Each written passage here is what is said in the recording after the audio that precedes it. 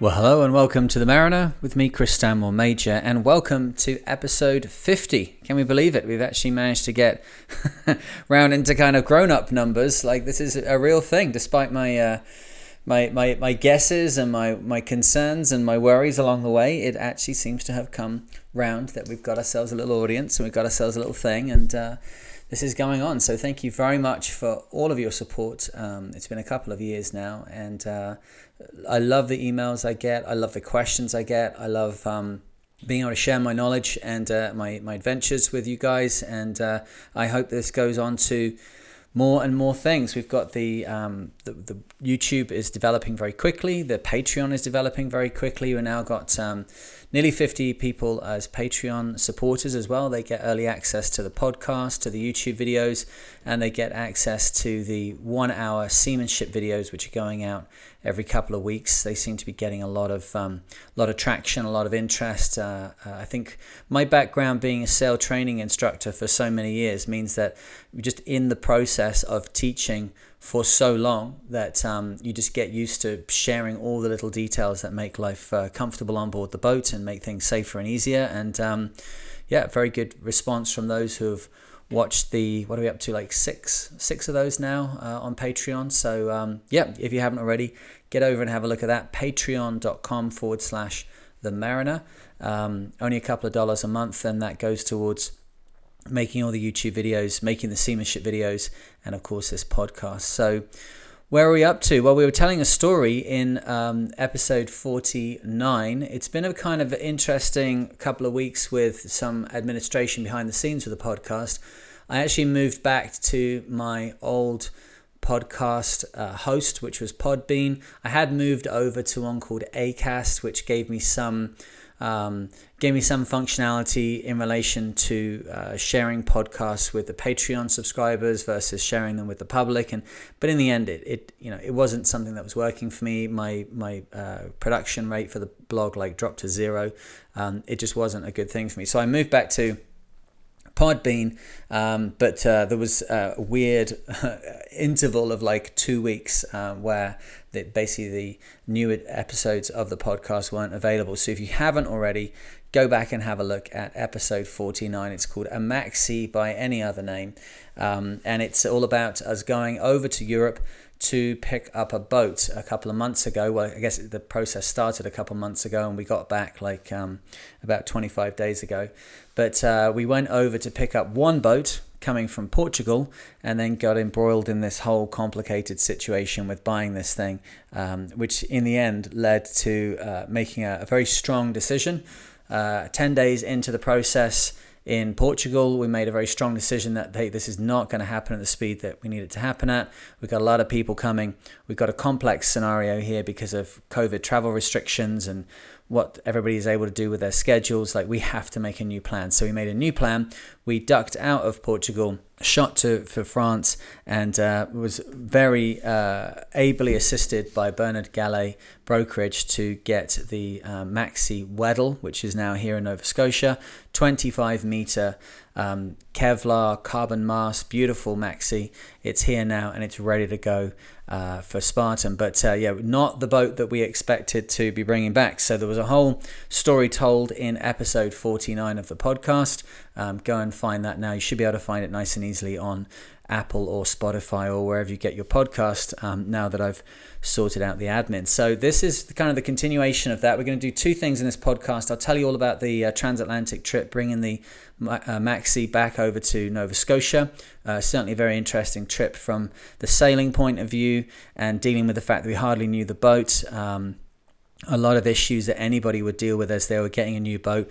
Plus, of course, trying to travel through COVID, which we had to adhere to all of the rules and laws in all the different territories that we were working in during this whole project. But as we came back over towards North America, a few wiggles and jiggles required to make sure that everybody got what they wanted, not least the crew who had already kind of gone out on a bit of a limb. Some of them were 5 or 6 days late back to work. So you can just imagine they were getting a little bit stressed. So I'll tell that story. After that, because the boat's here and because I think it's the appropriate time now, Spartan Ocean Racing, which is the company that We have done so many miles in the last 5 or 6 years. We've had so many people on board. We've done so many events. But obviously during 2020, Spartan Ocean Racing had to basically stop dead. Most of 2021 has been exactly the same, apart from a few admin things and then this one delivery. But Spartan is restarting this week. We have got the schedule up and running for 2022. We've got the new website, which will be online by the time this podcast is released. And a lot of new things happening, some new events, interesting things. So I'm going to just get into that at the end of this podcast, and you can find out if there's anything there that you'd be interested in. If you'd like to go sailing, see what all these boats are about, come and meet me and the rest of the Spartan team and go and see some interesting places. That's all possible. Now, thank goodness, we've got out into some kind of vaguely open ground that we roughly know how COVID's working, and the industry is starting to kind of turn over again. But to start off, let's get back to Brest in France, which is where we were at the end of the last podcast. We had just completed a crazy week of work, having jumped onto the Weddell project with only 3 days left to go in the original schedule that we'd set. We jumped onto that project by the second or third day. We had virtually replaced every piece of chandlery on the boat, cleaned through the boat, and we were just getting into, the details that need to be checked, the things that need to be looked at. You've got this giant 25-meter vessel, which you've got to check every single detail of, because with only a couple of days to go, we're about to be committing to crossing the Atlantic with a team of 8. So let's get into that. How did that go down? Well, I guess, whether you're setting off on a boat that you know or a boat that you don't know, it's good to always to know the details of what you're doing. Now, crossing the Atlantic is something I've done many times before. Actually, before this event, I had crossed the Atlantic 29 times, and this was going to be my big 30th birthday or 30th crossing day, or whatever you want to put it. But that doesn't mean in any way that I can slow down and stop looking at the details and stop dealing with everything as though it's brand new. So whether you're an experienced sailor setting off on this kind of adventure, or whether you're somebody who's done it many times before, there's a number of things that you have to go through to make sure that your boat's ready for such a big event. And I haven't particularly got any notes with me, as always, and I didn't have any notes when we were doing the job. But I think without having to stretch myself too far, we can guess roughly what those areas were. So for me, whenever I'm setting off on this kind of adventure, my first thought is always, can I get to the end of this crossing or this race or this regatta, and will I be able to write in my logbook, crew safe, vessel sound, and then underline it and sign it and change the page on the log, and it's done. It's not to kind of like, I don't want to get to the end of it as quickly as I can so that the book's closed and it's done, but that's the ultimate objective of any voyage. Has got to be that you get there with your vessel in one piece, and that the crew are safe. And I would add to that not just safe physically, but also safe emotionally. It's sometimes you can say, well, look, you arrived, you're okay, but they've been through such traumas on the boat that really the fact that their body's intact is the least of their concerns. So I just want to be able to get to the end of this transatlantic crossing with vessel sound, crew safe. What am I looking at to make that happen? Well, uppermost in my mind is always the safety gear and the tools, because you can make mistakes and have bits of equipment which aren't functioning exactly perfectly, unexpectedly so, or as an oversight. If you've got the tools and you know how to use them, you can normally correct that situation. You can have a piece of equipment missing, but if it's a piece of safety equipment that's missing, then you can't really you can't construct that out of components that you have on board. If you've forgotten the can opener, or if you've forgotten a particular size wrench, or if you've forgotten a book, or if you've forgotten those bits and bobs, well, fair enough. Okay, you can work your way around that. But if you've forgotten a piece of safety equipment and the worst does happen and you require safety equipment, that cannot be overlooked. That cannot be forgiven. So I'm always looking at tools, and I'm looking at safety gear. That's the starting point, not to say that that's exclusively all I'm looking at. So the great thing with Weddell was that the owner had already pulled off a lot of his equipment that was on board the boat. So we had somewhat of a blank slate. but there were some things which were on the boat. So what do we do with those first? It's a bit tricky when you get to a new boat, and do you just take everything off and completely start again? Well, I can see how that might be beneficial. Or do you just go with what's on board the boat? When either of those two kind of courses of action, on the one side, you may overlook something that's really super important for that boat because the new brush sweeps clean. As so often in kind of HR and management situations, a new boss or a new supervisor or what have you just wipes everything clean, and then we'll start from here, and then you're just constantly like reinventing the wheel all the time. I know that we shouldn't get stagnated, but a constant drive towards progress and a constant drive towards making everything new all the time can lead to bits of received wisdom and bits of received understanding being lost. So we'd always go for, if we can, a systems-based approach to this kind of question, which is, what do we know that we need? And what is it that we're going to be doing, and how we're going to be doing it should be systems based, so that there are inventories of what you're going to need, there are checklists for what you're going to do before you're setting off, and then with those in hand, then you can add to that anything which you personally idiosyncratically or the boat idiosyncratically requires. So rather than just binning everything that was left on the boat, we went through it all very carefully, and we did find some unusual little bits and bobs which really only showed their worth later on. So I'll give you a quick, for instance, inside what constituted the remainders of the rigging equipment, there was a piece of welding rod which had a very tight turn bent into the end of it. And it just looks like a piece of wire, really. But if you've done enough rigging jobs, you realize that what someone's done is create a little hook which is there so that if you're dropping a mouse line down the mast to rerun a halyard, these masts are quite big. They're 12 inches across the cord, and they're probably 15 or 16 inches in the length of the cord, i.e. that they're a foot wide and slightly more than a foot from front to back.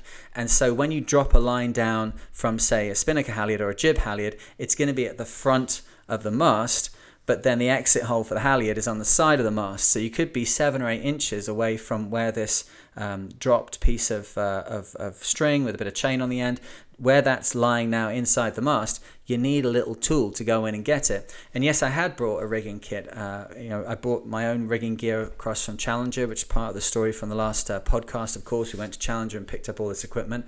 But I hadn't exactly picked up that little bit. And you do need quite a strong piece of wire to be able to push aside the other halyards which are there and kind of get at this new little thing that you've dropped inside the mast. So that little piece of wire, whilst it looks like nothing, is actually, that's kind of a useful tool there. We'll keep that to one side.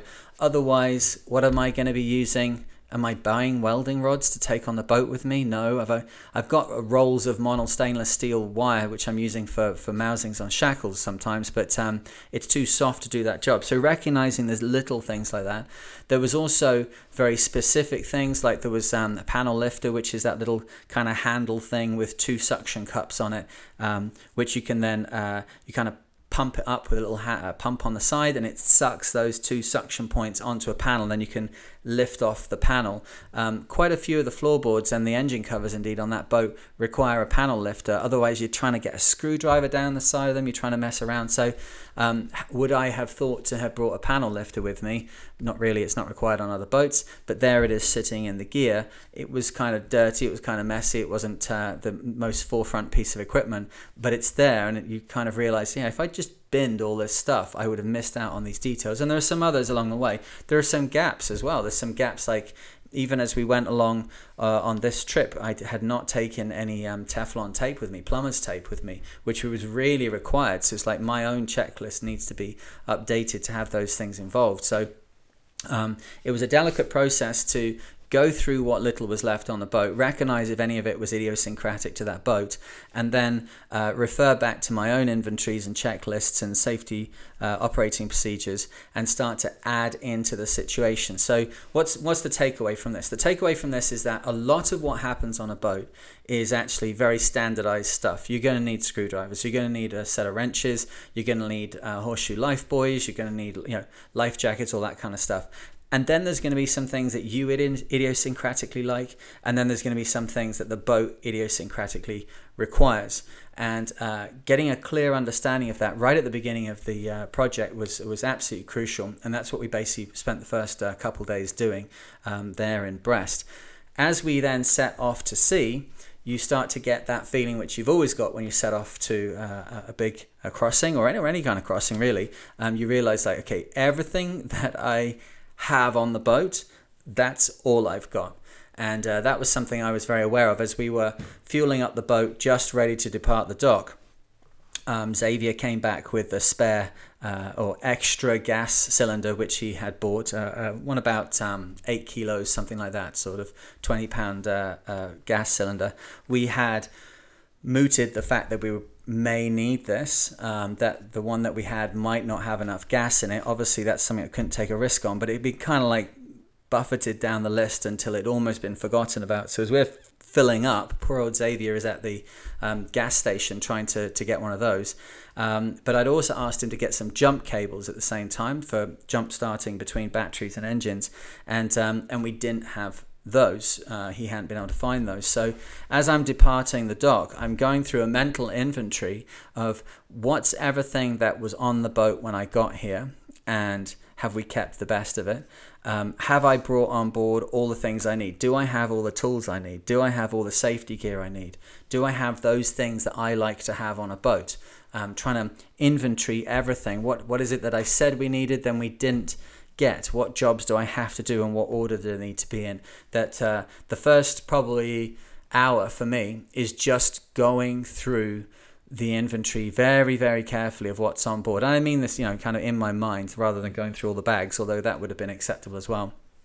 And just making sure, because to turn around and go back for something which you suddenly realize is critical is a far wiser move than just setting off like, oh, well, it'll be all right, because that's just your first red flag is hoisted and you've only just left the dock, and too many of those little red flags in a line and you've got a problem. So as we departed from Brest, we were very lucky that it was very, very light conditions. We motored for probably the first 3 or 4 hours, and from my point of view as a skipper, I'm just going through everything that I need to do. Now, this was a non-commercial operation for Spartan. It wasn't part of our normal charter schedule. We are just picking up the boat, and the people that came with me didn't pay to be there. They're just there as friends and acquaintances who are jumping onto the boat to help me deliver it back. So I'm also thinking about, okay, what safety lectures I've already done to them, and we did do a whole day of safety training before we left, which is I can't degrade what it is that I normally do, which is 3 days of training. I can't degrade that into nothing, so my compromise is to do 8 hours of training for people. But if you've done deliveries and you've done quick moves on boats before, I'm not sure how many skippers are doing 8 hours of tuition before people leave, but what's in that? We're looking at all the safety gear on deck, all the safety gear at the back of the boat, the life rafts, the VHF, the chart plotters, moving around inside the boat, the galley setup, how we're going to be keeping things safe in there, looking at the sails, the jammers, the winches, the grinders, so that people coming onto the boat have a basic, at least, awareness. When we do those 3 days of training, I always say to people at the beginning, you're only going to remember like 10% of this. If you have any questions, come and ask me, of course, but I should be continuing to repeat all the same information throughout the entire voyage, right? Almost right down to the last day, we're still discussing things. And for me, departing from Brest, I'm thinking, okay, have I given them all the critical information? Do we have all the critical safety gear? Do we have the tools to sort things out? And then starting to think of that, I guess, kind of like body of information which I have behind me, which is experience, and which is getting it wrong 1,000 times in the past, and thinking, is there anything about this scenario which has any of the hallmarks of any of those times it's gone wrong in the past? And the great thing was, as I set off from Brest with 7 crew, 8 of us in total, I couldn't really find any holes in the plan, which was kind of amazing. based on the only 7 days that we had. We saw the boat, and then we kind of had a day away from the boat, and then the next day the boat arrived at the dock, and that's when we did the deal and we jumped on board. And so really we had 5 days to get this boat ready. So I knew that the boat was very, very good underneath everything because I've raced against it so many times. Fastnet, Caribbean 600, Heineken. I've lost to her so many times that I know that she can do everything she needs to do at sea. It's just I wanted to make sure that I wasn't the weak link, that I'd missed a step in it. So first day, first night, from my point of view, obviously the crew themselves are. It's a new experience for some of them. They've never set off across the Atlantic. Many of them had gone sailing many times before, but crossing the Atlantic was a whole new thing. And there's a trepidation in that because,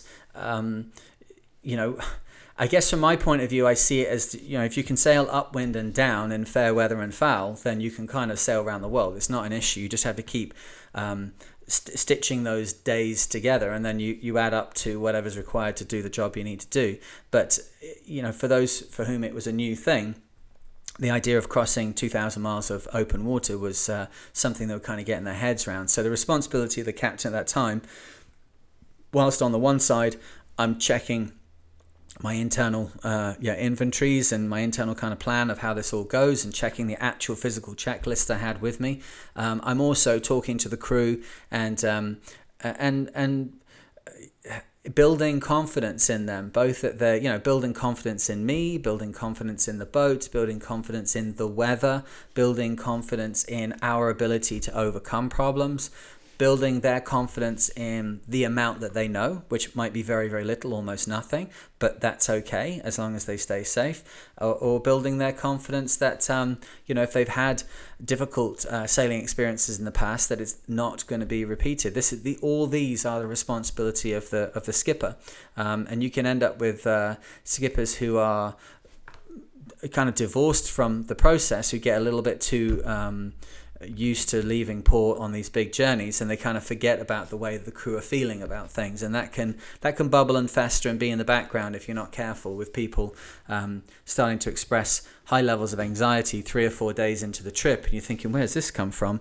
Well, of course, where it came from was from things that were not said and not broached and not covered at the beginning of the trip. So the first night was completely uneventful. Don't worry, I'm not going to take you through it like blow by blow for every night. It was, I could say as an overall, it was quite a long, slow delivery. That Brest is on the most westerly tip of France, kind of where it is right beneath the UK, sticking out into the English Channel, and so there was no big geographical obstacles that we had to get around. We just needed to set ourselves up for the weather pattern that was ahead of us, and don't go directly north because you'd crash into the UK. But we're heading obviously to the west and somewhat to the north, departing from the UK and heading out towards North America.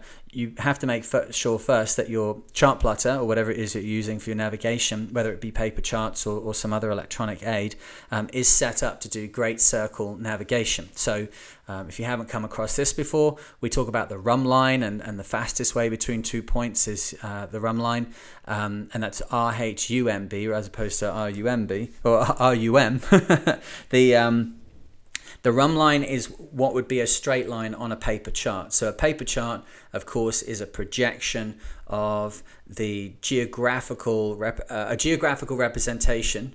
No, hang on, let me get this right. It's a paper representation of a spherical geography. That's better. Okay, so it is a failed and flawed system for trying to make a globe flatten out onto your chart, onto your chart table.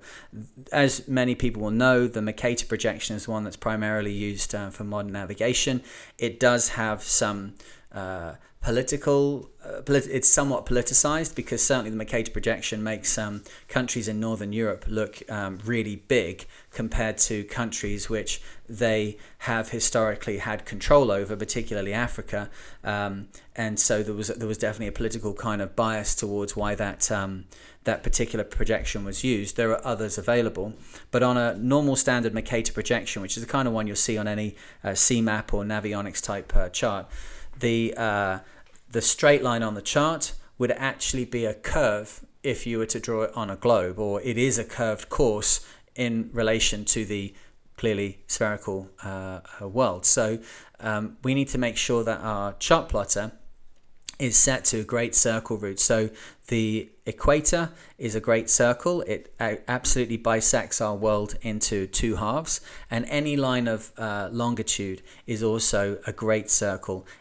If you take any line of longitude, slice the planet in half, you're going to get two halves. But 10 degrees north, 10 degrees south lines of latitude, if you were to cut the planet into two parts along any of those lines, it would not be in two halves. So what we have to do to find the shortest route between 2 points, like between Brest in France and Lüneburg here in Nova Scotia, is we have to find the route which represents a great circle route. That if we were to take our line and then split the world in half using that, the two halves would be equal. That is the definition of the shortest distance. Now, on a Mercator projection chart, a great circle route will appear as a curved route.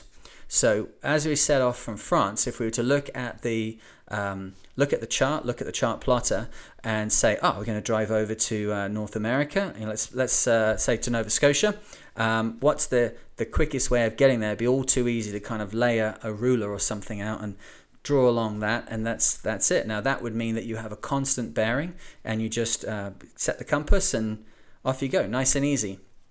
Great circle routes a bit more complex, because again, if you're going to show that on a chart, it would be a curve. Well, how do you work out what the curve is? Now, if you go back not too long, really, you used to have, now what was it called? It was from the Admiralty in the UK, and it was something like Great Circle Routes for Mariners, or I can't remember the code now. There used to be a book. They were all blue books. They were always on the top shelf of above the chart table. You'd have MP 100, which was all of like information and details for mariners. It's what you invariably end up reading for the zillionth time when you're on anchor watch. And then the one next to it on the bookshelf I'm thinking of is this like international routes for ships or whatever it was. And what it would do is it would set up a series of waypoints. You could put them into your charting system or put them on your chart, and by setting up the waypoints, it would define an arc crossing a large open stretch of water, and then you would then just use your bearings to go between point to point to point between the waypoints. So although you're still using compass to find your way across the Atlantic, you're using it to find the shortest route, because you've been given the information you need to set up waypoints. The benefit with the new GPS system, of course, is that it just gives you the great circle route, because the satellites that are running the GPS system just see it as a giant turning rock, and they're up above it, and they're just saying, oh, you want to go from here on this big lump of rock to this other place on this lump of rock? This is the quickest route for you. So in terms of setting a course, I guess there's something that's to be said there.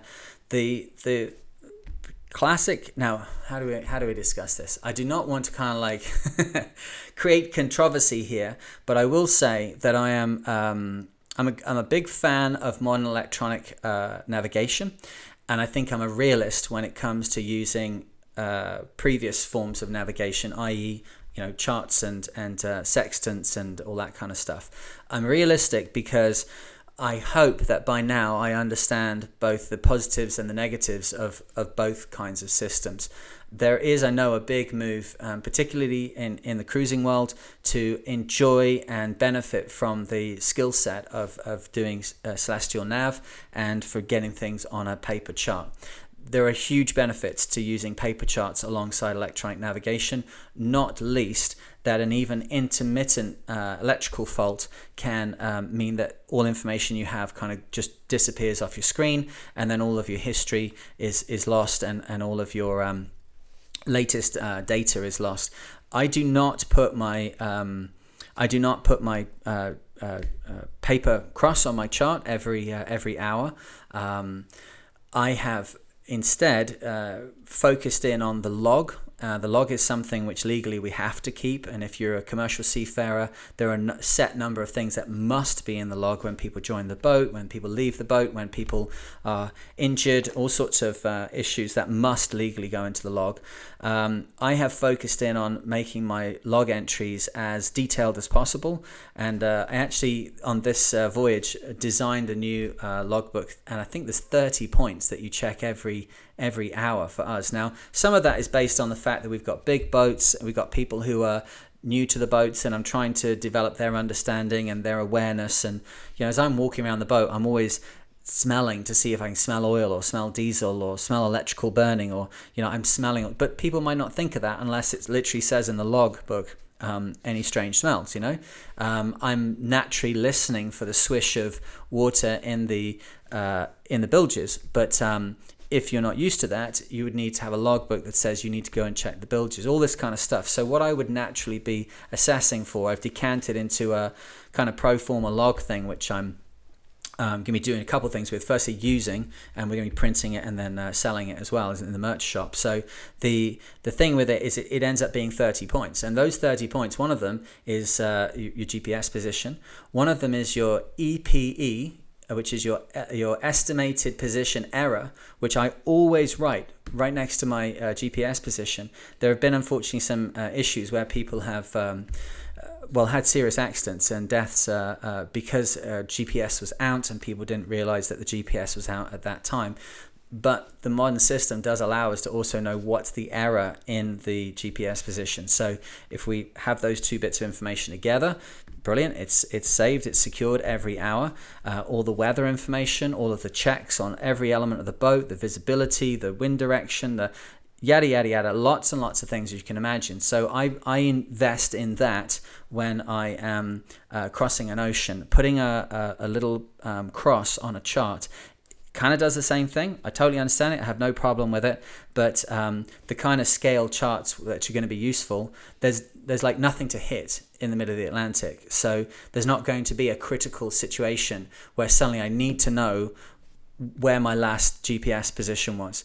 The other thing as well is that the vessels which I'm working on are going above 10 knots all the time, like maybe a little bit below, or certainly if we're like doing deliveries and doing training exercises, we're going a little bit below, but most of the time we're going pretty quickly.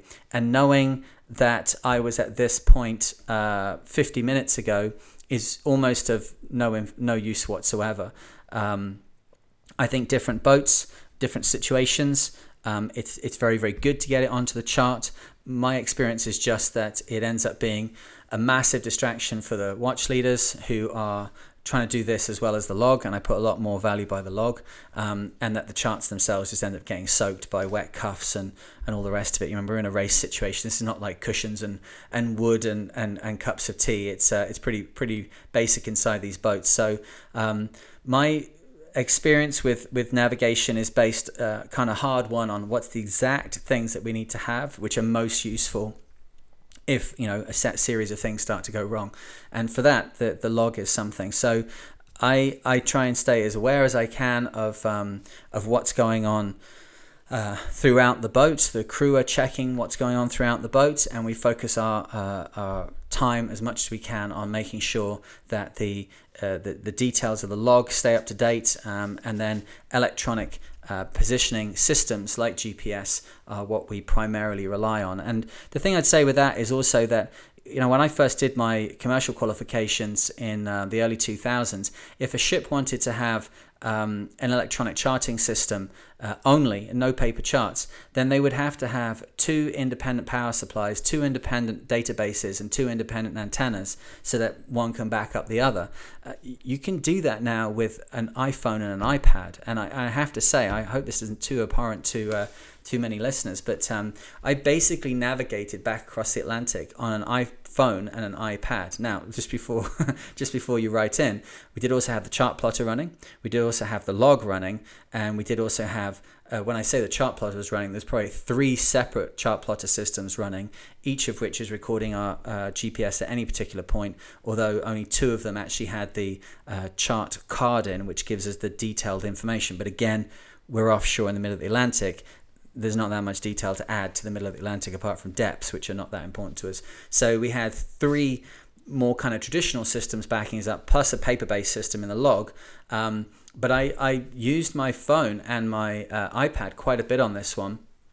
And it was very good, actually. It was everything like that should always be taken as being an aid to navigation. At the end of the day, what is navigation is a very complicated question, because navigation in the end is just keeping the vessel safe. So if you have a constant lookout at the front of the vessel, you can just drive around doing whatever it is you want, as long as you don't hit rocks, as long as you don't hit another ship or lose somebody over the side or something, as long as you don't have an emergency situation.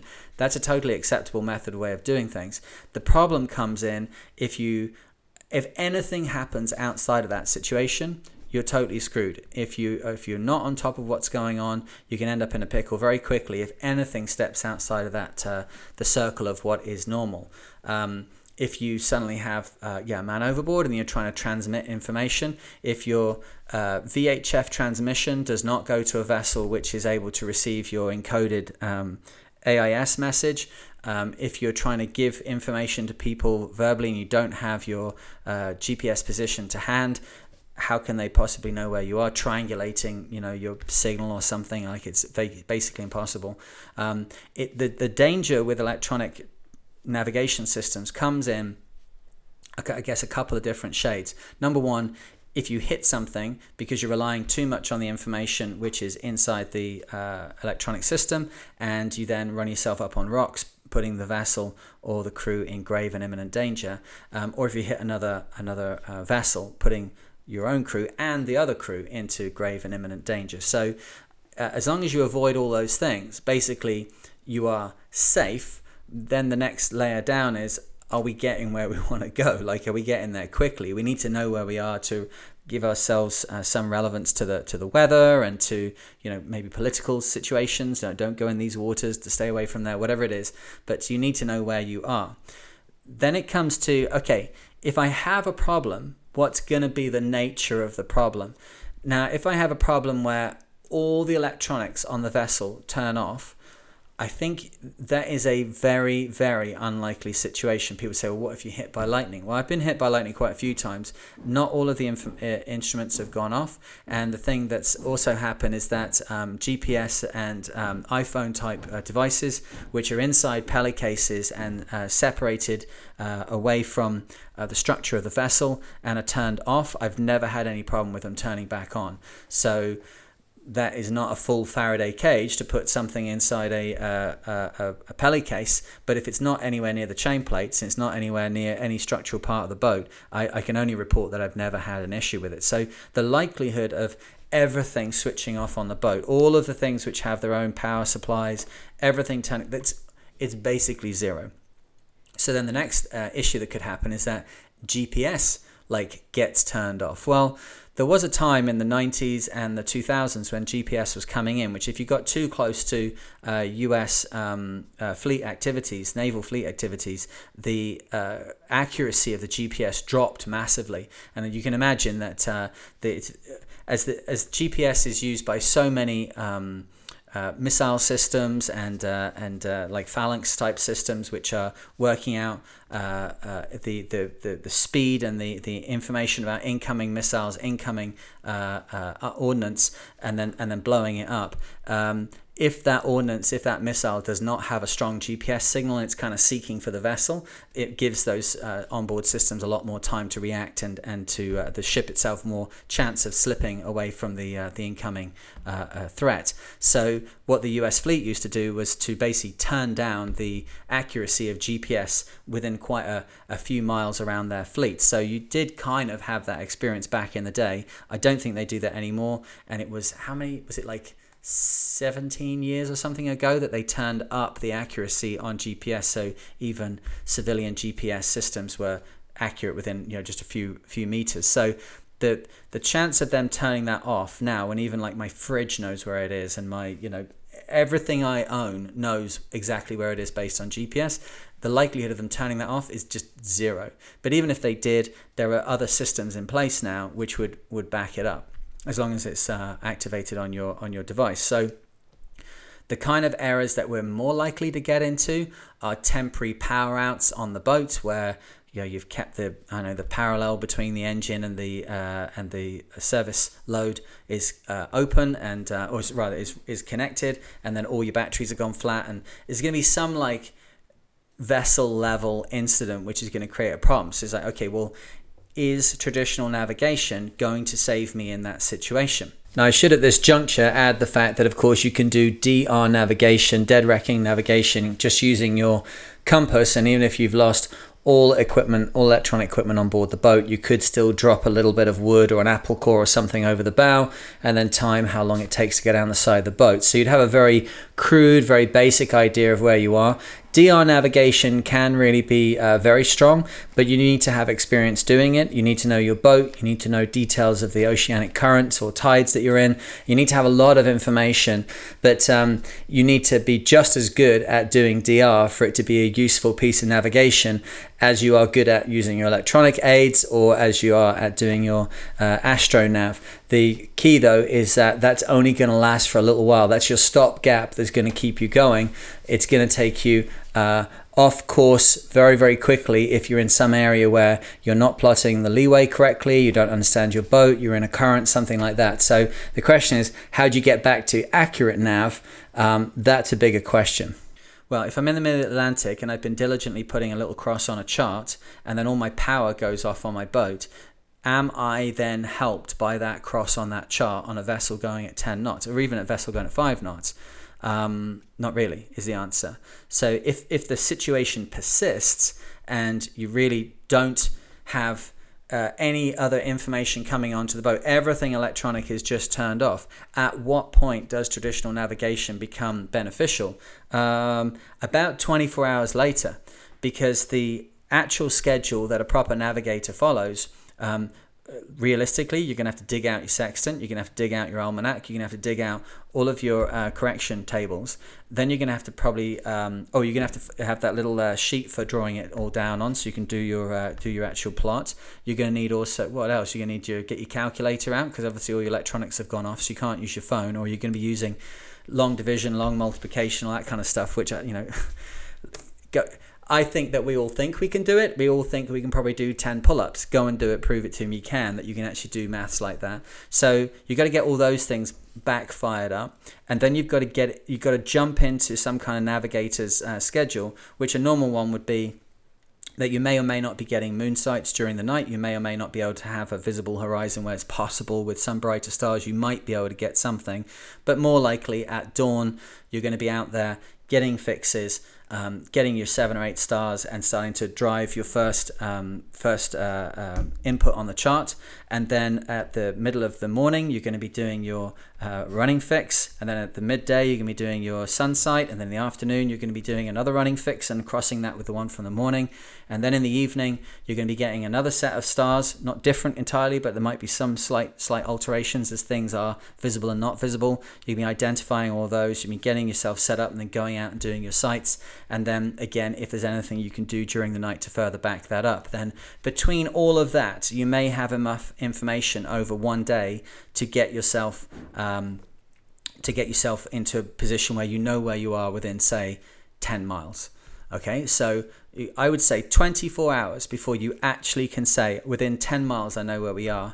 If indeed you've actually got all the equipment on board, if indeed you remember how to do it all, and if indeed you ever knew how to do it. Now, the alternative is it's extremely unlikely that all GPS everywhere has been turned off. So phones, iPads, and I would remind you that only iPads that have SIM cards have onboard GPS. It will know where it is when you're in your normal life because it's using Wi-Fi to work out where it is, but only iPads that have SIM cards in them that can do data transference actually have GPS that work at sea. So you've got your iPad, you've got your iPhone, you've got your chart plotter. What else could you have? Would you have a handheld GPS? Like somehow a handheld GPS is better. Well, the only way that a handheld GPS is better is if you have a supply of batteries that you can shove into it and then it can keep running. But if you have a way of charging an iPhone, if you have a big storage battery, if you have any power left on the boat at all, if you have a solar charger, any of that and you can get your phone working again, well, you may as well just use your phone, right? So on board the phone can be a full set of Admiralty charts. You can have Navionics downloaded for your area, and as long as you have downloaded the charts to your phone, you've got very accurate charts. And if you haven't downloaded them to the phone, then you've got the kind of Legoland navigation. You know roughly where you are, but do be careful because they don't put in even dots for islands. They can miss out quite large islands. But if you're in the middle of the Atlantic as we were, what is the best direction to go down to keep me safe? As I depart from Brest, as I start looking at things, I'm thinking about tools, I'm thinking about safety gear, I'm thinking about navigation. I just try and have as many different things as possible.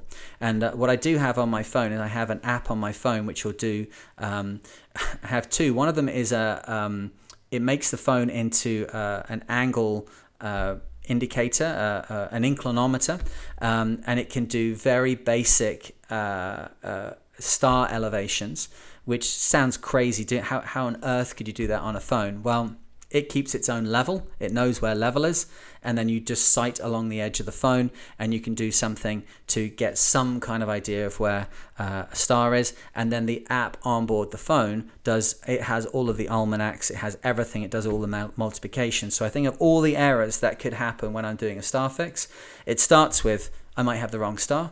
I might get completely the wrong measurement on the sextant. I might not know the error on the sextant. I might incorrectly guess my height above the water.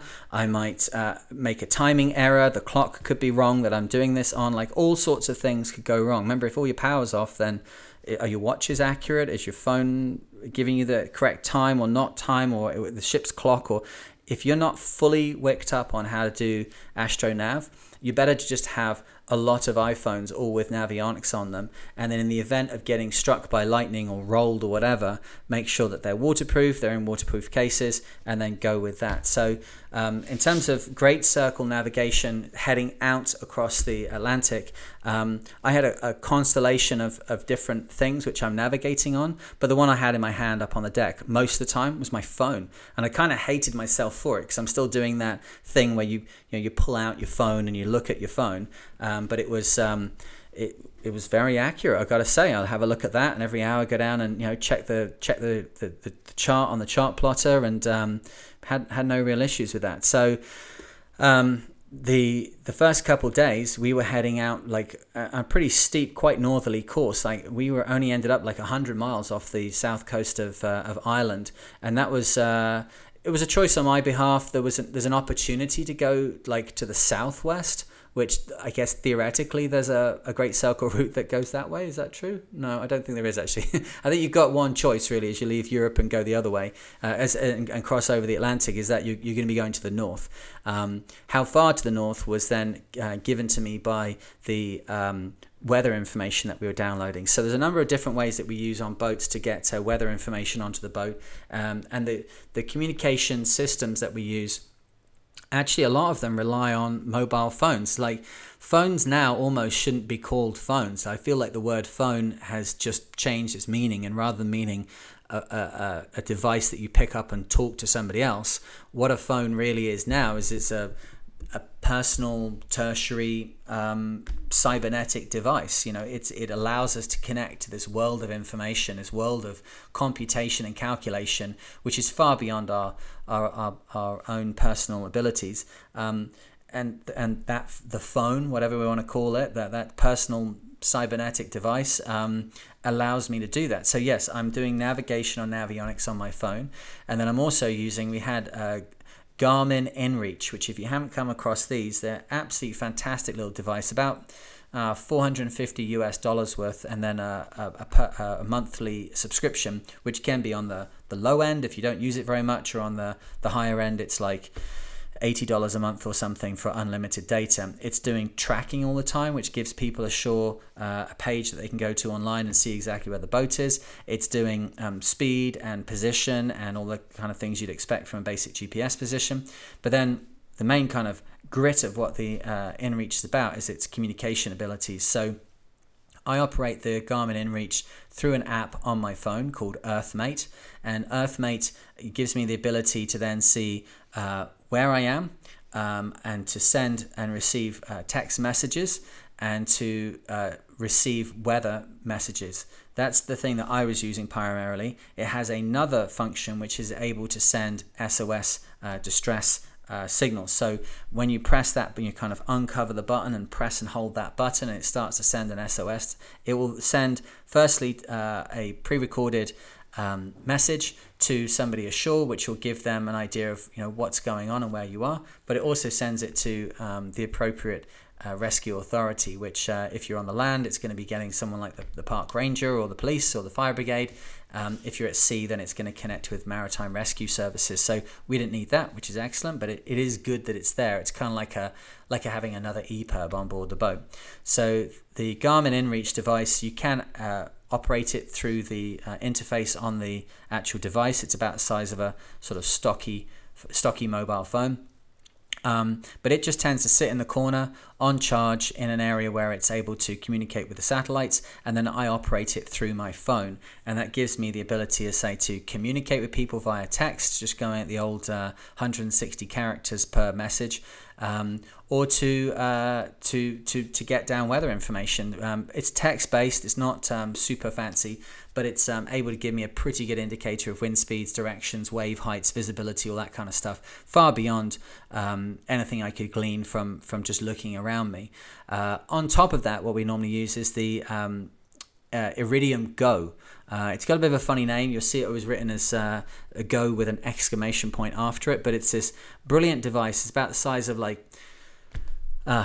we used to say like packet of cigarettes, right? So it's like 2 packets of cigarettes, not very big, little flip up antenna on one side of it, USB connection for the power, and that thing is amazing. It again, I can do text messaging through it. Through my phone, so again it's another app on my phone that connects with this device. I can do emailing with it, I can send photos with it, I can actually send podcast files, which are not very big if I want to send a voice file. You can do tracking with it, you can send your SOS stuff, you can get Gribs down and download that to your phone through another app we're going to talk about, PredictWind. So between the InReach, which is like $500, and the Iridium Go, which is I think they're down to like $800 now, and your phone, you have a system where you can stand on the deck of a boat at the back or whilst you're driving or whatever. I can text somebody, I can call somebody, I can take a picture and send the picture. I can see exactly where I am. I can see the weather, and if I need to on either system, I can connect and send an SOS message. With the Navionics that's on my phone, I'm able to connect to the boat's sensor system, which has got obviously radar and hull sensors and speed sensors and wind sensors. I can see those all on my phone as well. So through this device, which I have in my hand, I have access to all this information. Now, I would say it like that. It's information. It's not knowledge. It's knowledge when it's combined with my experience and with other pieces of information to clarify what's going on. But between my logbook, which is recording all of this information, and what I have to hand, I have a very good idea of what's going on around me. And we all know the very sad statistics around how many times people pick up their phones.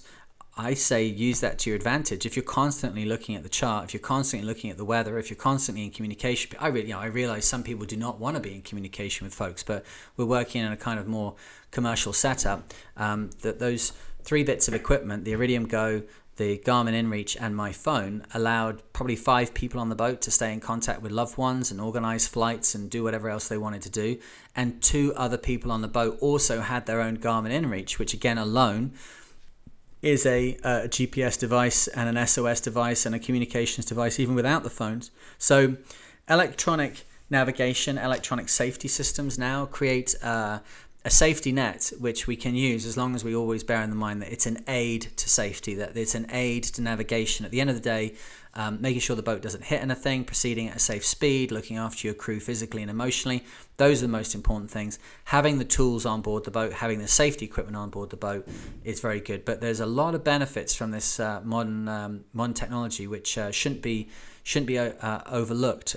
We operate and play in a very dangerous environment when we go out onto the ocean. The more that we have to make it safe, then the more enjoyable it can be. So off we set on Weddell, and everything was going kind of groovy. It was good. We did have a couple of issues which started out as problematic. There were things that I dealt with that the crew didn't really have to get themselves involved in, but it required some effort on my behalf to get through those problems.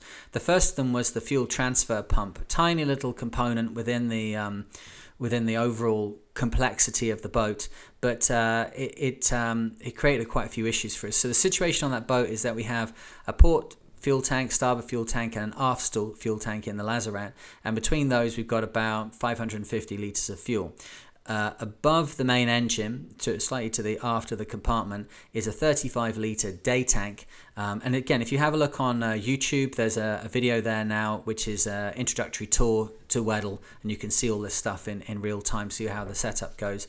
But it has a fuel pump which moves the fuel up to the day tank. Now, having a day tank is great because it allows you to work out exactly how much fuel you've used, which then obviously is the precursor to knowing how much fuel you've got left, as long as you knew what the capacity of your tanks was originally and how full or empty they were. So I don't want to get too bogged down now in the details of day tanks, but we can basically see that there is a very necessary pump which is moving the fuel from where it's stored to the point close to the engine where it's then used by the engine. And the problem is with that kind of pump, or certainly the one that was on board the boat when we set off, is that it's a centrifugal pump. So it has a vane with straight fins inside it that spins round, and fuel which is entering into the pump is entering closer to the center of the rotating fan, or the rotating vane set on the bottom of the pump, and then because of centrifugal force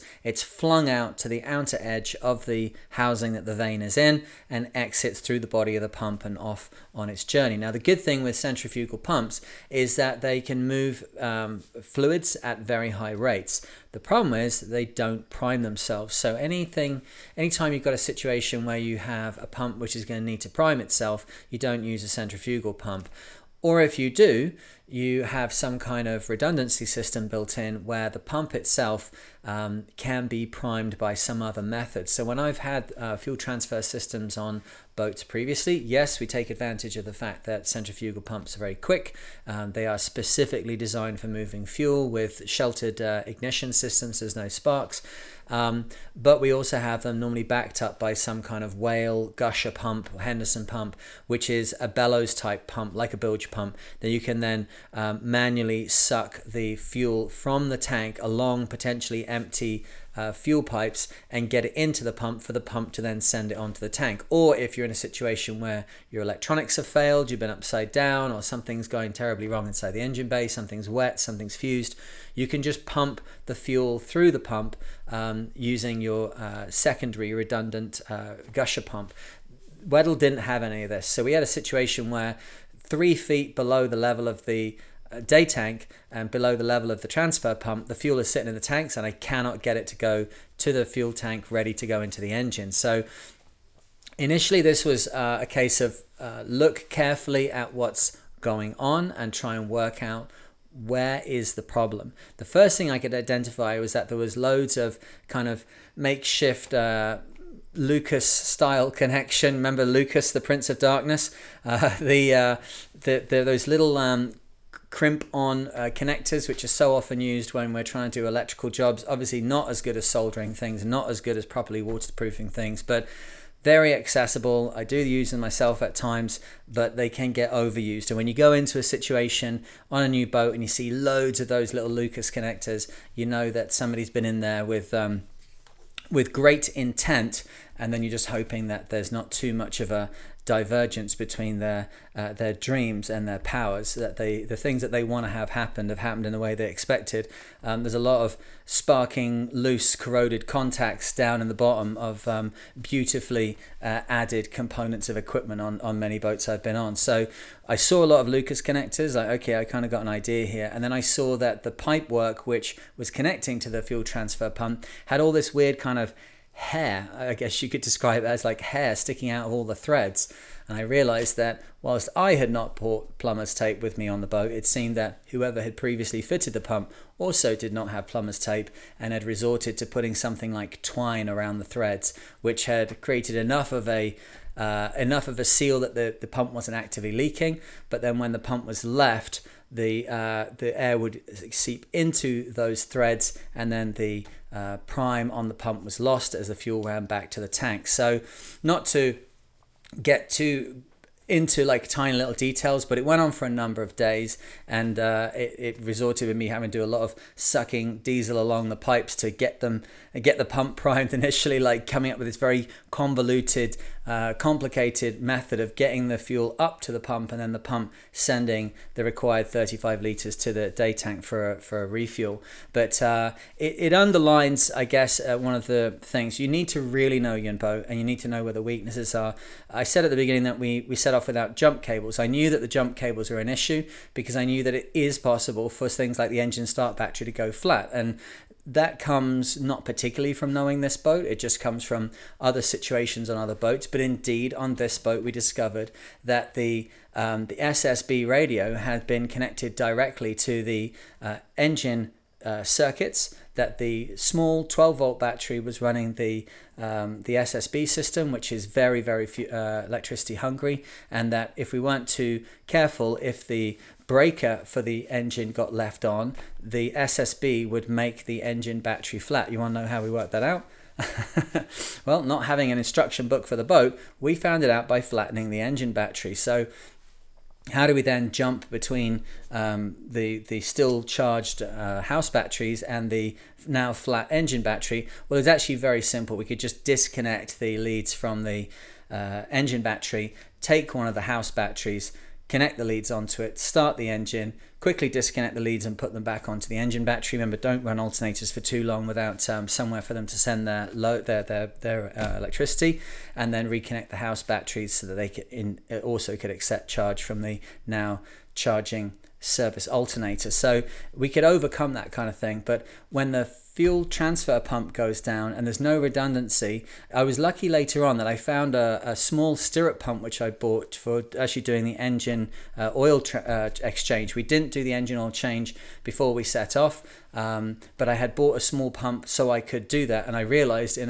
as you do sometimes, just standing there on deck and like, oh my God, I don't need to suck diesel anymore, which is obviously disgusting. I can just use a stirrup pump to draw fuel up and into the pump and then go from there. But without that, this very small thing becomes a massive issue. So I need to be aware of, okay, this needs to work. It needs to have a backup. And that, I think, is what the shakedown trip is always about for boats. So I definitely learned that on the way about the fuel transfer pump. We had tools to deal with it all. We cracked that pump right down into its component parts and then rebuilt it. And although it did still have a few issues, I'm not quite sure exactly where it's leaking. I think the seal on the bottom of the pump where the end plate goes on is not 100%. We'll replace that, but we could make it work after a couple of days.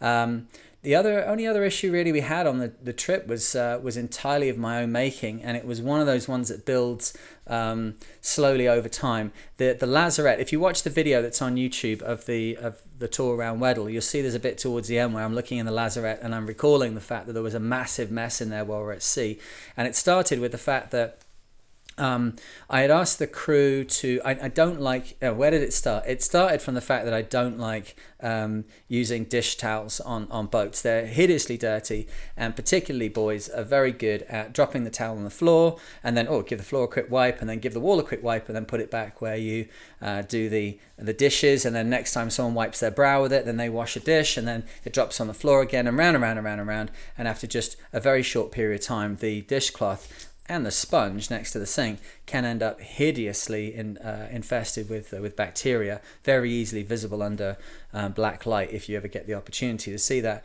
But so what I do is I use tissue. Make sure that it's a tissue which is able to go into the ocean, no polypropylene in it at all. We don't want those ones which are super strong because they contain polypropylene to make them stronger. But if you get just a normal cheap kitchen towel, it's very, very easy then to wipe the leftover stuff on your plate, wipe it down and throw the piece of paper in the water, and then to wash all the dishes and clean everything and dry everything with tissue. You don't want to leave dishes wet, particularly in warm environments, because it's a great environment for bacteria to grow. So my experience has been that people will not use dirty tissue to clean something, but they'll definitely use a dirty sponge or a dirty towel to clean things. So as a further Addition to that, what I can say is that we use those little little like rectangular sponges with the kind of pan scourer on one side. Just use the cheap ones for doing our dishes, and then if they ever go on the floor, they have to be changed out. If they're in there for more than 2 or 3 days and starting to look scuzzy, they need to be changed out. And at the end of every washing up session, they need to have there needs to be soap introduced into them and then squeezed all through them so that they cannot become a repository for bacteria. But if the one is finished and at the end of its life, I then cut a big chunk out the corner of it. I always cut like a rectangle out the corner of it, and then that is still available, maybe like under the sink in the bathroom or something, so that you can the heads, and people be freaking out about that. But anyway, that place where the the room where the bath is, it's still in there under the sink, but it's now very clearly got a big chunk outside of it, and it's good for doing on the floors or something like that. After it's been there for a little while, get rid of it. So it gets that second life as a forecloth. But if it looks exactly the same as your active sponge, I have found that they cross positions very easy. The one that's doing the dishes is also doing the floor, and the one that used to do the floor is now back doing the dishes. So tissue is where it's at. But the rule for me has got to be that it goes into a compostable bin and goes over the side, or it just goes directly over the side. So I had not communicated this properly to the crew, and I wasn't particularly aware of it, but all the tissue was going into the bin, and then the bin bags were going double bagged into the lazarette, which is normally pretty secure, pretty safe. It's a big lazarette. You're talking about something that's 18 foot across and 16 foot long. Very, very smooth bottom. So the bags slide around a bit, but they don't move around very much. What I didn't realize is I hadn't specified exactly how to tie up the bags. So they actually had almost no knots in the bag. So suddenly, you're always sticking your head down and making sure the steering gear is okay, and you're once in a while going to look at things, but nothing particularly had set off the alarm bells that there was some kind of issue in there. We maybe had like 4 or 5 bags of rubbish in the lazarette. They were lightly tied together. It wasn't obvious that they weren't tied.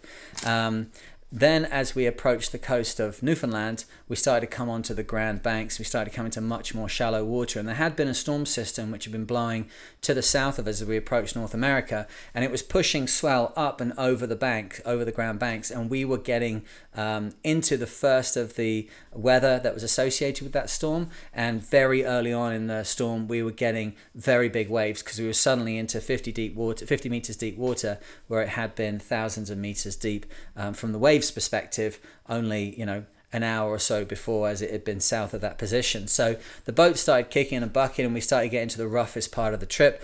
I guess the wind speed was probably like 35 knots, 38 knots. The maximum gusts would be 40, 45, but we're going upwind at 10 knots. So of course it feels like a lot more. And then we had these very big seas. So I drove the boat for about 6 or 7 hours. I always do that when it's very rough conditions. Great opportunity for me to start singing and do my little variety show act.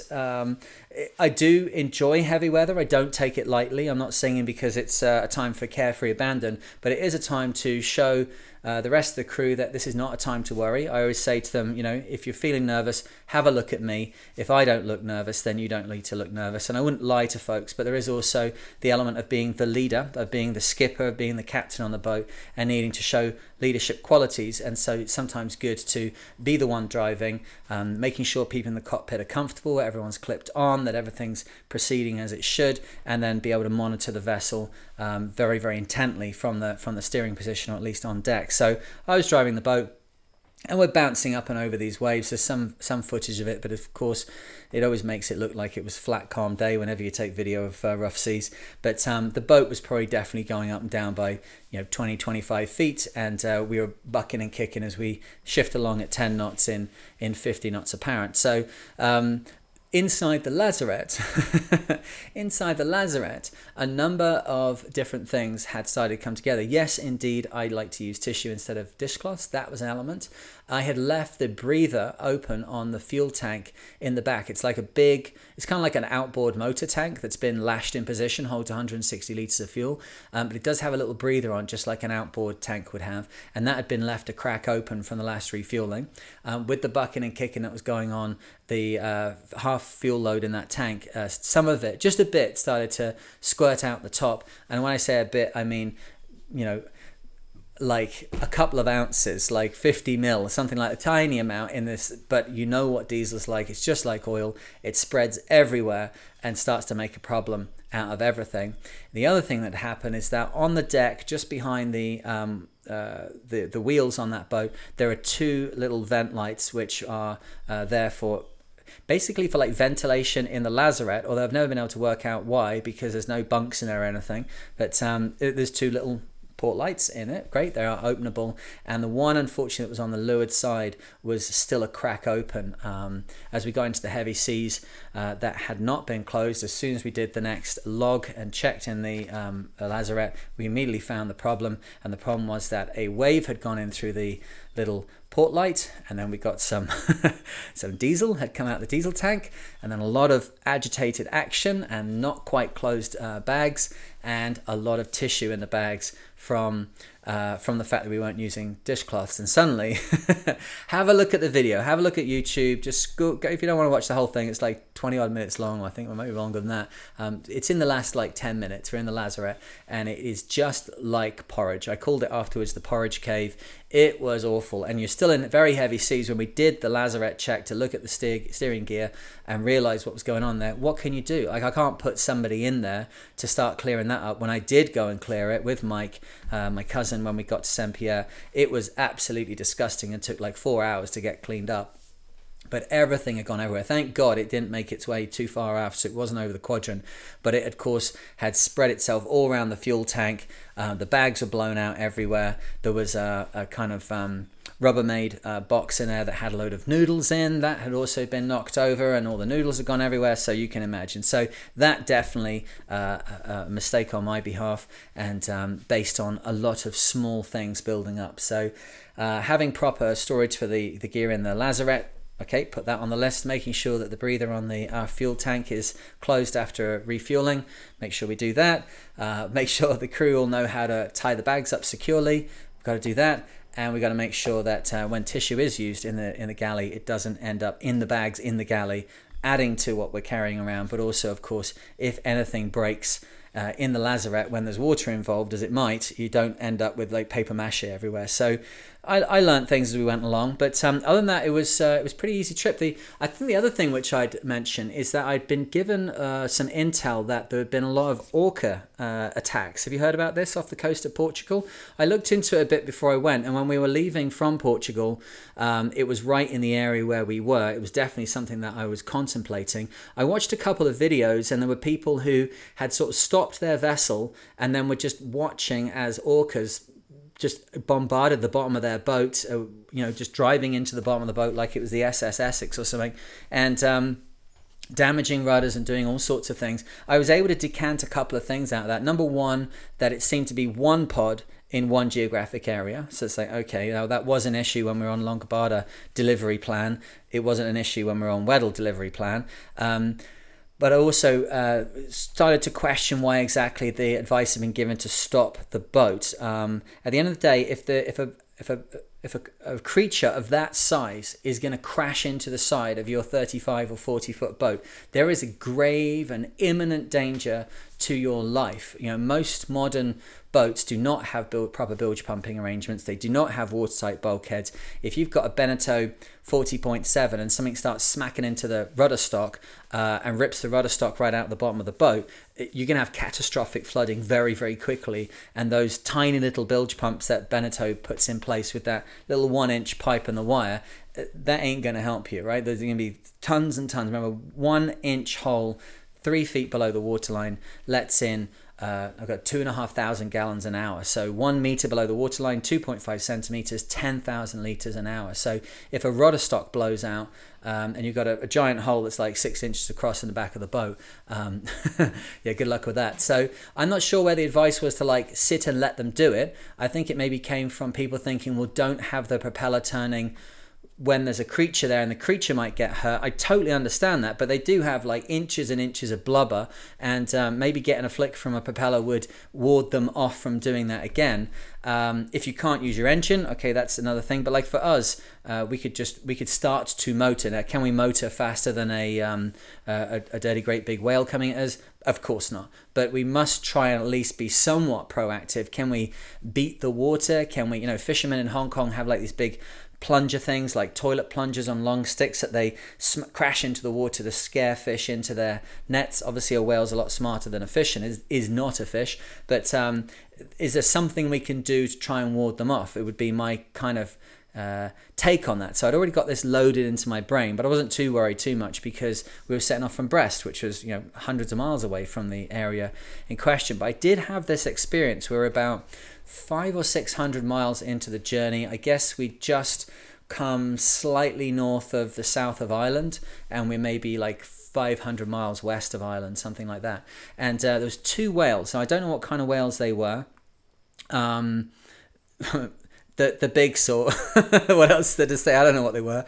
They weren't massive. They were like medium-sized, giant pelagic creatures, And the thing that was weird is that what were we doing? We were just tootling along about 6 knots. We can motor at 6-7 knots, so we'll sail down to 6-7 knots when it's very light breeze.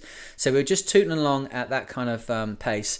And these two whales, they were off the starboard beam. They're about... let me get this right, about 50 meters off to starboard, 150 foot away. And the thing that surprised me is that they seemed very aware from their body attitude and their angling towards the boat, that they were very aware of the boat, and they were kind of aimed towards the boat. And then one of them started to come quite quickly to a position where it was clear he was going to pass just in front of the bow, not completely like clear of the bow, but just in front of the bow. Like, okay, so we alter slightly to starboard to open up a little bit more of a gap between us and where this beastie's going. And as we did it, the other one maintained position and then kept itself sort of always aimed towards the center of the boat. As it started to kind of like, as the boat started to cross in front of it, it kept angling its body, so it was still pointing directly at the boat as its mate went in front. I thought, man, I've seen this before. This is like what muggers do. This is everybody's getting into position for whatever's the next move. Now, of course, clearly that could have just been the fact that I had been listening to all this stuff with the orca attacks, and I had it in the front of my mind. But I tell you what, my instinct was strong enough that I immediately went below and engaged started the engine, engaged the engine, and put it to 8 knots, and we just went away from that area. Now, I don't know exactly what that was. I think we've seen a change in behavior from large pelagic animals in that this has happened with these orcas. It's not 1 or 2. There's upwards of 40 of these incidences happening here. 40 instances of orcas attacking boats at the entrance to the Mediterranean there. So I don't know. I don't really know what that was. I've not got some big piece of intel that I can share with you. I have always had to be aware of whales. I have on one occasion struck a whale in the middle of the open ocean. It seemed to be okay from the way it moved off, and we were only doing about 8 or 9 knots. It was logging on the surface, and we basically kind of went aground on it. The bow went onto it, and then the boat slowed down as the keel pushed it forwards, and then it rolled out the way, and off we went. No damage to us, no damage, I hope, to the whale. Of course, we don't want to be injuring them, but I've always had to be aware of them, but always as like a very passive element in the ocean, not something I need to like dodge or get away with. But I suddenly got this, like, as I was motoring away from these two 25-foot animals that were, we motored off, and the one that had crossed our bow turned back around and was kind of like looking at us as we departed, and the one that had been the one coming up from behind was looking at us. I suddenly got a feeling like, wow, that could add a whole new element to being on the ocean if you then need to be very careful about crossing paths with whales. So I'm not in any way saying that the whales have risen up against us, but they are very intelligent. They did have nearly a year with massively reduced amount of sea traffic and a much greater ability to communicate over long distances. Could that add up to them starting to realize that they can create an effect on the smaller versions of these things that no doubt torment their lives with noise and hitting them and everything else. But yeah, I thought I'd just throw that in there. Very strange thing I've never seen before. I guess that's about it. We went in. It took 14 days to go from the UK, from France to Saint-Pierre, which was our first stop off when we got to the other side of the Atlantic. That's a good solid 2,000 mile straight line. Probably by the time we wiggled and jiggled, it's like 2,500 miles. The weather was light. The strongest wind we had at all in the center of the Atlantic was maybe like 15 knots, something like that, and a very fair angle blowing us along. It was only as we approached Saint-Pierre and the corner of the Avalon Peninsula at the bottom of Newfoundland there that we got into that weather that I described. Steep seas and a lot more wind coming up from a weather system that was passing to the south of us. But I would say that, again, if I was going to critique myself, I looked at the weather and was very aware of where this weather system was, and I actually had outside information coming into me from assistant ashore who was looking at and checking the weather on a very regular basis to look over my shoulder and make sure that was as safe as it could be. But I did not correlate it to the fact that we're going on to shallower ground. If I was going to be critical, as soon as of course the waves started to come up, you're like, oh yeah, of course, here we go, and I'm not overtly worried about big waves when you're in an 80-foot boat that weighs 20 tons, but I should have been thinking of that and looking at the contour of the seabed as well as the contour of the isobars. So I guess I'll throw that out there as something that I learned on this one. Then into Saint-Pierre, very regularly go in there. Very ably assisted by our friend there, Philippe Pautrel. Thank you, Philippe, if you ever hear this. He's the agent now for U-Ship in Saint-Pierre. U-Ship is a big European chandlery with very competitive pricing. The first time of them coming over to North America is the shop that Philippe has got in Saint-Pierre there. You can make contact with him. He is able to send things through to North America. You may still find that even with the postage, certainly if you're in Canada, it's still cheaper to deal with Philippe and U-Ship than try and deal with West Marine or smaller chandlers. So we don't really have a sponsoring chandlery on this podcast or a Spartan Ocean Racing. Happy to get a big discount from somebody if they want. We used to get a big discount from West Marine. We used to use that a lot, but we don't go to the US anymore. West Marine's pull out of Canada, and if you don't use it, you lose it with West Marine. But U-Ship, everything that we bought for the boat in Brest, everything came from U-Ship, bar a few things, and food and all that kind of stuff. Very competitive prices. And one thing we did buy there, which we'll be doing a review of on the Mariner YouTube channel soon, is we bought one of those electric motors. Very, very impressive piece of kit called a Torpedo. I've got it now on the back of an 8-foot Walker Bay dinghy here, and it is just transformative. Have a look at that YouTube video. That'll be coming out soon. But absolutely silent. It's like the equivalent of a 3-horsepower motor. So no, we're not on the plane and we're not like bouncing along at 20 knots. We're just chugging along, but it has taken that little boat and made it into something really very special, from the fact that you can go out, take a coffee, go out. It's completely silent, just tootling around on what had been an old like work boat, suddenly became this magical electric magic carpet that you can take out and go and look around the island and look around the bay, and it's just lovely and quiet. And for somebody who's spent a working career having to deal with diesel engines to the point that I've got tinnitus on the boats, and then outboard motors and smaller and larger outboard motors, I worry how many hours have been spent trying to start and problem solve outboard motor issues. But this one, you just turn it on and turn the throttle, and silently the boat starts to move forward. It's the most unbelievable thing. So we'll be doing that review soon. See that on YouTube. But U-Ship was very good for us, and Philippe was very helpful. When we got to Saint-Pierre, we were only the second boat that had gone into Saint-Pierre since COVID began. So there was a lot of attention from the police and from the immigration and customs, but we had absolutely adhered to everything that they needed us to do.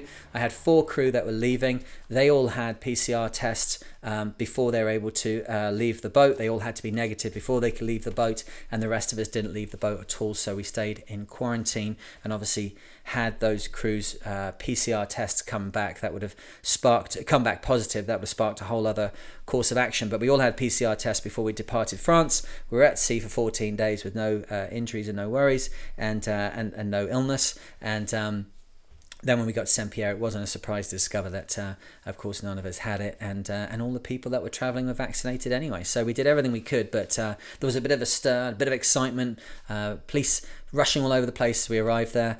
But yeah, all worked out for the best.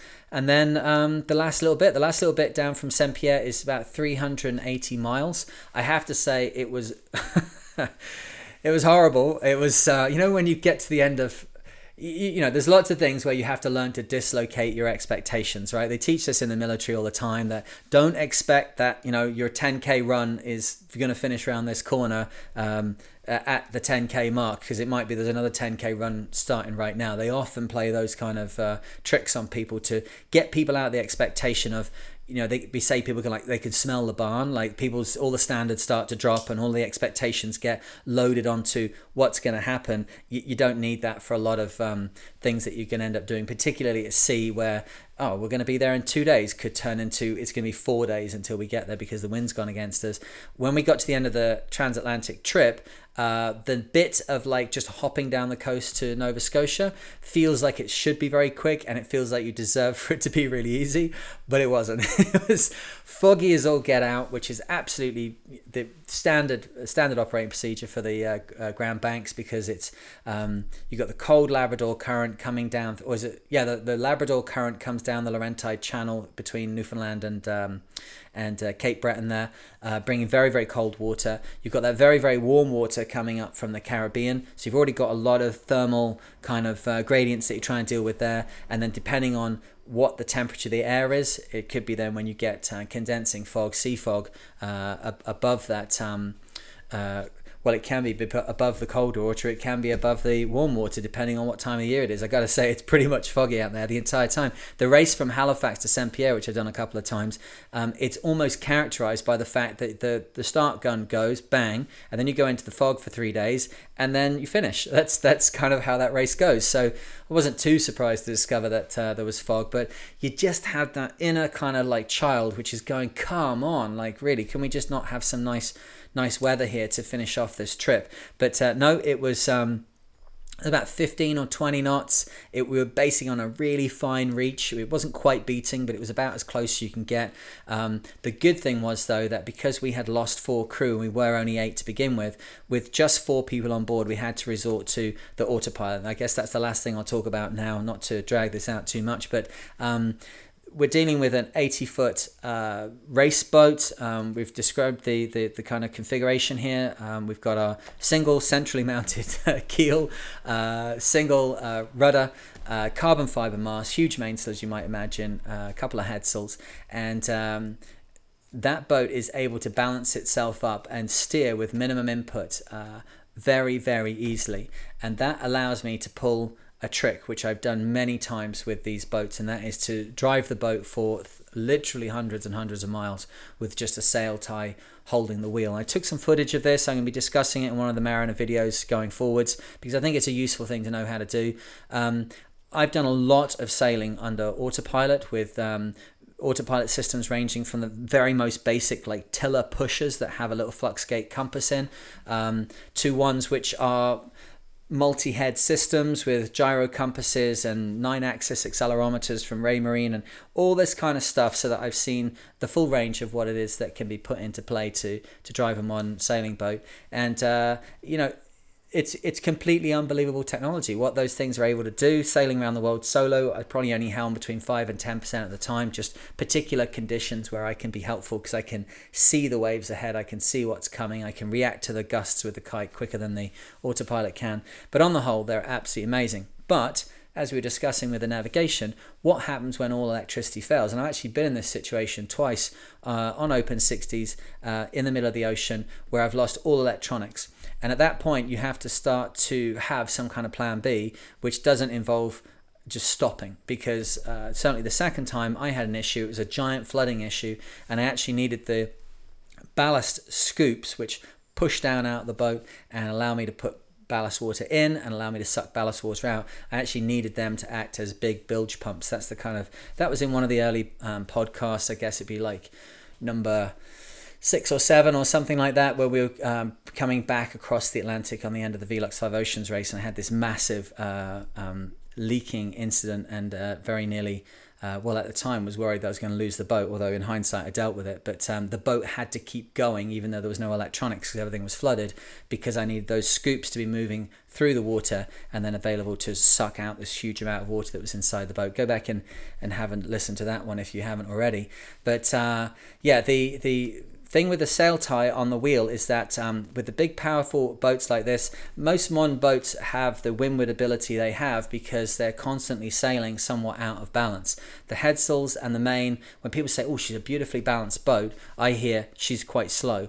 That's the that's the thing. If you want to really power something up and like cut to windward with the best possible ability, then you need to have a boat which has got an oversized mainsail, or that the sail configuration or position of the mast or what have you has been canted to the point that there's a lot of effort going on behind the mast, which requires a certain amount of wheel to be put on all the time to counteract that. So as you're sailing along, if you imagine that driving straight, you put a little piece of tape on the wheel. As you're sailing along on a beat, you'll see that you want to put on enough wheel to induce about 3 to 6 degrees on the rudder to facilitate it's going to allow you to go straight, although the wheel will be slightly kicked off to one side depending on the tack you're on. Although you're going to be going straight, the wheel's going to be slightly to one side. And what does that do? Underwater, the water deals with the underside of the boat as though the keel and the rudder are all one foil. It doesn't like see them as two separate things. So if you're driving along in your car, you put your hand out the window and you angle your hand up, then your hand will want to rise up, and then you know what you do, of course, you flick your hand the opposite way, you angle your hand down, and then your hand is pushed down. That's how kids, of course, are flicking their hand up and down in that sine curve as they're moving along. Well, the water going underneath the boat sees the keel and the rudder as one continuous foil, and that foil has got a slight angle to the back edge of it, which you're creating by the fact that you have the rudder slightly off, this 3 to 6 degrees off to one side. What you're doing is you're trying to keep the boat on a straight path because the mainsail is trying to round you up to windward, and you've got this little bit of wheel on that's just keeping her head down so she doesn't come up to wind too much, and that amount of wheel causes a net lift effect in the underwater sections of the boat. Between the keel and the rudder, there is a net effect which moves to a perpendicular direction upwind. It creates lift in the under sections of the boat, in the underwater sections of the boat, which is lifting, hydraulic lift. I guess, if aerodynamics and hydrodynamics are basically the same science with slightly different friction numbers, different Reynolds numbers, but it's essentially modeling of the same components, just a lot more compressed with somewhat different effects when it's in very thick liquids as opposed to in air. So, my goodness me, I'm getting stuck in hydrodynamics here. Let's just try and just pull up, boy. Terrain. Let's not talk about this too much. So, the net effect of the rudder being slightly over to one side is that you get lift, and this is one of the reasons why boats can be powerful, can cut very much up to the wind. They didn't understand it back in the day, and it's something that is to your benefit, because obviously if you let go of the wheel, the boat turns into the wind, which is good for safety, and it's much quicker to sail that way because you can cancel out a lot of leeway. If you're trying to sail the boat and not have someone actively holding the helm or an autopilot actively holding the helm, then you need to depower the main slightly so that the boat is balanced when the wheel is in a roughly straight direction, or certainly that it doesn't need much input. So what I do is get the boat so it's sailing along and then slack down the main sheet a little bit, and I mean the main sheet rather than the traveller, because I actually want to spill a little bit of wind out the top of the sail, and then I can tie the sail tie, which is what I use, just onto the side deck, onto the bottom of a stanchion or something, and then I just tie it across so it's like grabbing hold of one of the spokes of the wheel, kind of at the bottom of the wheel, which means that the wheel cannot turn any further away from the tie, but it can certainly come a lot closer to the tie if it needs to. And then you end up with this strange effect where certain pressures which go underneath the boat can be released by the fact that the wheel is able to rotate it would essentially be rotating the boat downwind, but it can't do that very far because the sail tie will stop it from traveling too far around its arc, where the rim of the wheel can't move too far. But then when it goes the other way, there's enough wheel left on and held on by the where the tie holds the wheel that the boat cannot round up into the wind. You're just holding a little bit of wheel on just to keep it on course. It can, if it needs to, turn back downwind by the fact that the sail tie can go slack. It's not holding the wheel rigidly, but it cannot turn up to the wind. And then with a little bit of movement on your jib sheets and on your main sheet, you can get the boat to sail very nicely on course. It's a slightly slower course. You can't be like hard on the wind, you can't be fully powered up, certainly not on the boats I've got, but even with a very, very slim keel, and our keel literally would be on that boat, it's probably 3 feet from front to back and inches thick. Now it's very deep, so it has a lot of hydraulic potential and hydraulic force that it's imparting to the water going around it, but it is not some like long big full keel. There's no skeg on the rudder on these boats. Again, it's a very long and very carefully shaped rudder, as you might imagine on a racing boat's rudder profile, but it's not in any way any kind of traditional setup. So even with those very thin appendages sticking out the boat, by depowering the main slightly, tying on a sail tie that allows the wheel to rotate, probably allows the wheel to rotate 45 degrees in one direction but nowhere in the other direction. I hope that kind of makes sense. You can get the boat to sail very, very nicely, and then it will follow the apparent wind. I think it only went off course twice in 380 miles. We barely drove the boat for that one, and that means that we can do a lot more of like on deck listening, because it's the fog. We've got to make sure that we've got fog signals available if there's anybody out there.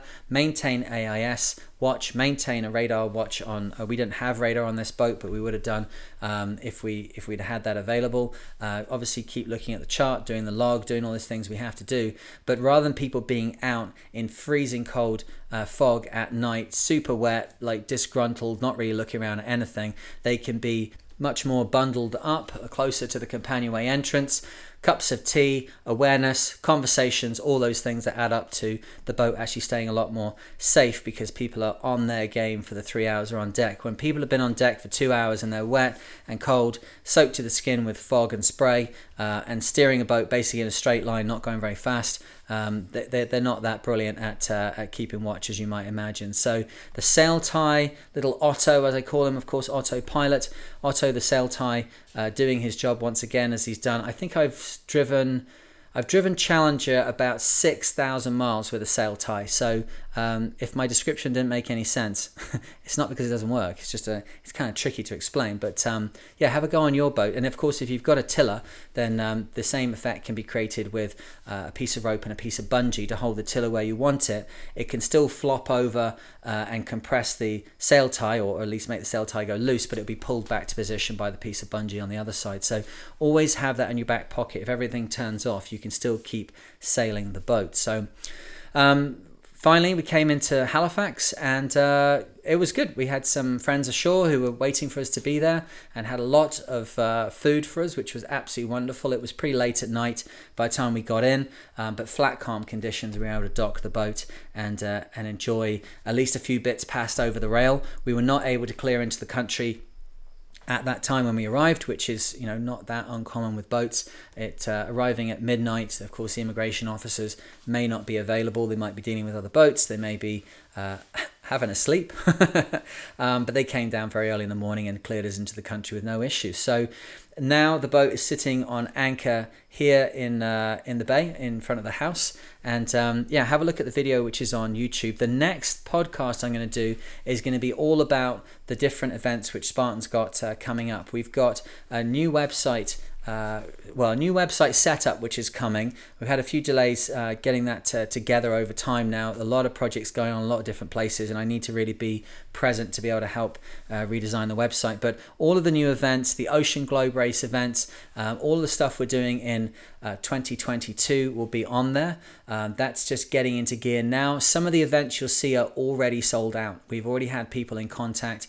I know that the Newport Bermuda race is already sold out. I think there's only one boat available for the Regata del Sol al Sol. There's a lot of people already on the East Coast Flyer. There's people already booked on the Marconi. Like, there's a lot of things in the works. But as you can imagine, anybody that's been around Spartan in the last 5 years, of which there are thousands of people, they're all waiting, when can we go sailing again? So I'll be very happy to be able to start to turn the business over again. It's been 18 months of just waiting and waiting and waiting and waiting and trying to survive. We're now down to the last couple of days of like, okay, making sure that our logistic plans worked out, making sure that everything is T's crossed and I's dotted with crew and all the rest of it. But we should be able to press go on that in the next couple of days, and then start to bring to you the stories of what's going on with all that. I got to say, with the Ocean Globe Race now becoming a much bigger reality, remember this boat has been brought into the fold here so that we can make it available for the veterans doing the Around the World campaign and all the training they need to do. Obviously, we're going to be doing some other events with it as well. There's lots of opportunities to get on board her, but that project is becoming much bigger reality now that there's an 80-foot part of the equipment is sitting like just outside the window here. So look for that. That's going to be episode 51. If you haven't already, go and have a look at Patreon. That's developing quite nicely now, becoming much more of what I wanted it to be in the beginning. More seamanship videos on there. We've just done a 1-hour one, which is all about like the basics of being super comfortable on deck. Sunglasses, hats, sun cream, footwear, where to stand, seasickness, all that kind of stuff is basics, which is often missed out in sailing instruction, although it is the thing that adds up to being comfortable on the deck for many hours. So there's 1-hour video of that. We've obviously got the one about winches, we've got ones about new synthetic ropes, and we've got ones about bowlines, and it's all going on over there on Patreon. So you go to patreon.com/The Mariner to check that out. It ranges between $5 and $100 a month. For those who are doing the $100 a month, they are also entered into a very small group of people, which is a competition to win a transatlantic event with Spartan. So a year's worth of Patreon subscription could end up saving you thousands on the cost of doing a transatlantic voyage, if indeed that's something that you want to do. But if not, down at the $5 level just adds a little bit of support, because as you might imagine, hours of time go into the podcast, YouTube, all of this stuff, and just a little bit of pennies in the jar really makes a big difference for that, as you can imagine. So we've also got gear reviews. If you go and have a look now at YouTube, we've got a new gear review up for AIS units for inside your life jacket and EPIRB units. What's the difference? What's the benefits of using those? We've also got the one with the spin lock and back tow life jacket from Team O compared, and we've got lots more of those coming. We've got the one for the Torpedo outboard motor coming soon. So there's a lot of different things going on here. People have said to me, when's the blog going to restart? Well, I guess we'll do that. And then we'll also be able to start going actually sailing soon, which is going to be pretty amazing, isn't it? Actually get on the water and do what it is we're meant to do, and there'll be more of the vlog style YouTube videos that people love so much, of just going out and sailing. We've got some new cameras which I can put onto my head, and then you can see things from my perspective, and I'll do a talk over the top of those to go through particular evolutions on the boat, show you how I'm doing it, what I see from my perspective. I think you can tell, where I'm looking and what I'm being aware of, and with a decent narration over the top of it, I can try and share a little bit more from my point of view, how I go about things. So that's all coming. But for now, that's the story of bringing Weddell back across. She's here now, so have a look at the website, www.spartanoceanracing.com. Check out the new trips on there, check out pictures of the boat, and of course the YouTube video, and see if you want to come sailing with us in 2022. But until then, wherever you are and whatever you're doing, I hope that you are safe and sound, and I'll talk to you in the next one. Cheers.